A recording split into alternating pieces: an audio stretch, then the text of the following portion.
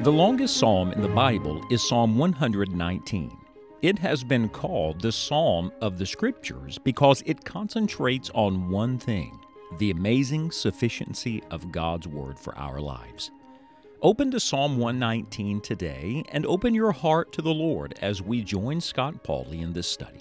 It is our prayer that through God's truth you will find all you need. Recently, a friend and I were having a discussion of certain things that really hinder all of us growing. They keep us from moving forward and becoming everything God wants us to be. And I'm convinced one of those things is just our own stinking pride. We're so proud.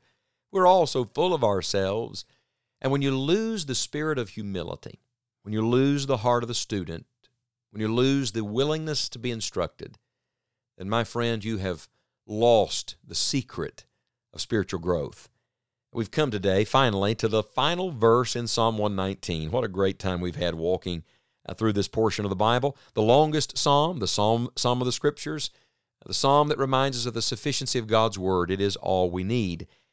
And I've just been a little puzzled, I must tell you, by how it ends. And yet we know God does all things well. There's a reason for it. But verse 176 really brings us to a place of humility again. Instead of lifting us to the heights and into the heavens, listen to Psalm 119, 176. The psalmist says, I have gone astray like a lost sheep. Seek thy servant, for I do not forget thy commandments. Now, this is a profound verse and a powerful ending to an amazing psalm. You see, it really does for us what all Scripture leads us to do if we are responding correctly to it. It leads us to see ourselves like God sees us. It leads us to cry out to Him in prayer. And it leads us to have our mind continually renewed by the power of the Word of God. So if we come to the end of this study and think, I understand this psalm now, I think I've got this. No, you may know what the theme of it is, but the Lord has so much more for all of us. And so how should we end? I love this. With God, the endings are always new beginnings. So let's let Psalm 119, 176 be not only the ending of our study, but the beginning of us being more humble and more open to be taught by the Lord. Notice the three elements in the verse. First of all, there's confession. He said, I have gone astray like a lost sheep. Isaiah 53, verse 6 says, all we like sheep have gone astray. We've turned everyone to his own way, and the Lord hath laid on him the iniquity of us all. Now, we preach that about lost people, being lost sheep, wayward sheep. But could I remind you that the man who's writing Psalm 119, we believe to be David, the shepherd boy, and yet he acknowledges that he is not the shepherd here, he's the sheep. He's not a lost man, he's a believer, he knows God, and yet here's what he has found to be true of himself over and over and over again. He is just prone to wander from God. Doesn't that sound like all of us? The Apostle Paul said in Romans 7, oh, wretched man that I am. He said, the good that I want to do, I don't do, and the evil that I don't want to do, I do it. There's that constant conflict and war in all of us. So you never get enough Bible in your mind that your heart doesn't battle sin. And so we begin here with confession. That doesn't take place once, but it happens again and again every day. He said, I have gone astray like a lost sheep. Look at those parts. I have, not others. Stop blaming somebody else for your backsliding. I have. I have gone astray. Literally, the word that's used there means to take a turn, to get off the path. So like a lost sheep, dogs find their way home, sheep do not. And so he says, after all the Scripture I know, all the revelation I've been given, and all the truth I believe, it's humbling to realize that I continually just get off the path, and I fail the Lord. Robert Robinson wrote, prone to wander, Lord, I feel it. Prone to leave the God I love. Here's my heart, oh, take and seal it for thy courts above. I hope you'll live every day with this confession. Lord, I have a sinful heart. Help me. And so he moves then from the confession to the petition. I love this. He says, seek thy servant. I love the fact he doesn't get stuck on his failure and his sin and stop there. He immediately turns his attention and his petition to God. He said, Lord, I can't find my way back and I can't fix my wicked heart, but would you just keep seeking your servant? And notice our relationship here is twofold. I'm a sheep and I'm a servant. John 10, Jesus said that he knew his sheep, and they They know His voice. And we may wander, and sometimes we wander quite a ways away. But this Good Shepherd, God bless Him, the Lord Jesus, is always bringing us back and drawing us back to Himself and seeking after us. We don't seek after God, but He seeks after us. And He says, not only am I a sheep, I'm a servant. He's not only my shepherd, He's my master. I'm supposed to obey Him. Lord, when I disobey You, would You bring me back? Would You bring me to myself? Would You show me my need? And we see in this not only a relationship, but a request. Notice, He's saying here, Lord, You'll have to do it. The prophet said this, turn Thou me, and I shall be turned. You see, my friends, you don't have the power on your own to turn yourself, to change your wicked ways. But if the Lord will work in your heart, maybe that's the prayer we all should pray today. Lord, just right where I am, start turning my heart more and more to You. This is the petition.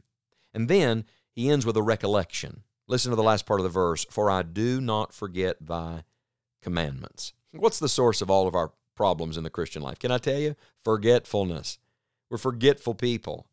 We forget His goodness, and we forget our dependence, and we forget the truth we've learned. We know it, but we forget it. I really think it's one of my great besetting sins. And by the way, it's the soil that every other sin grows in, because when you forget the goodness of God, you start looking other places to satisfy. When you forget your holy vows, you're apt to disobey. When you forget the truth, you're apt to live in error. And so the real source of our problem is that we forget. But here he says, I do not forget Thy commandments. So here's the secret to getting right with God and staying right with God. He said, I'm going to work, Lord, every day to not forget, to remember what You have told me. See, the Bible is God's memory book. And when you live in it every day, it pushes the spiritual memory button in your life. Do you have a good memory? Maybe you have good short-term memory. Other people have good long-term memory. I'm not talking about either one of those.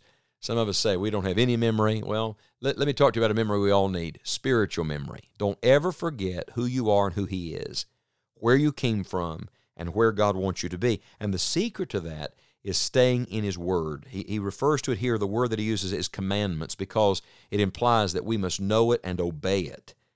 And I love the simplicity of this, so personal, so practical. He said, I. Let's boil the whole study down to one person. I. Let's not think of it as a group sport. I have gone astray. I need to be sought, Lord. I don't want to forget Your commandments. Make it personal. Make up your mind today by the grace of God that the Word is going to live in you and you're going to live in it. And could I just point out one thing as we close our study? Listen to the words again. I have gone astray like a lost sheep. Seek Thy servant, for I do not forget Thy commandments. Do you see the past tense and the present tense? He's really rededicating himself to the Lord.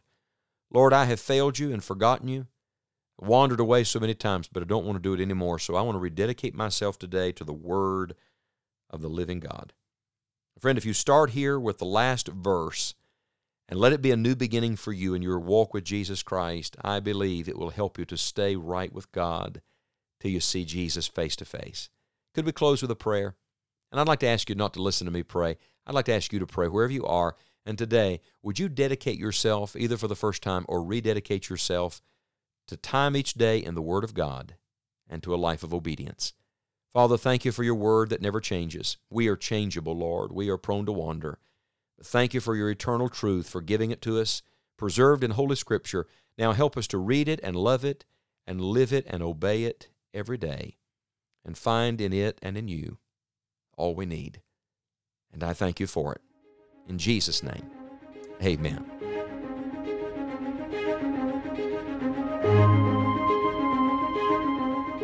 All you need is found in the Word of God. As you learn it and apply it, you will come to know the God of the Word more and more. Our prayer today is that you will grow in your understanding of Scripture and your love for the one who gave it. You may find additional resources for Bible study at our online home. Visit enjoyingthejourney.org today. We would love to hear from you. Thank you for your prayers, support, and thanks for sharing the Enjoying the Journey studies with others.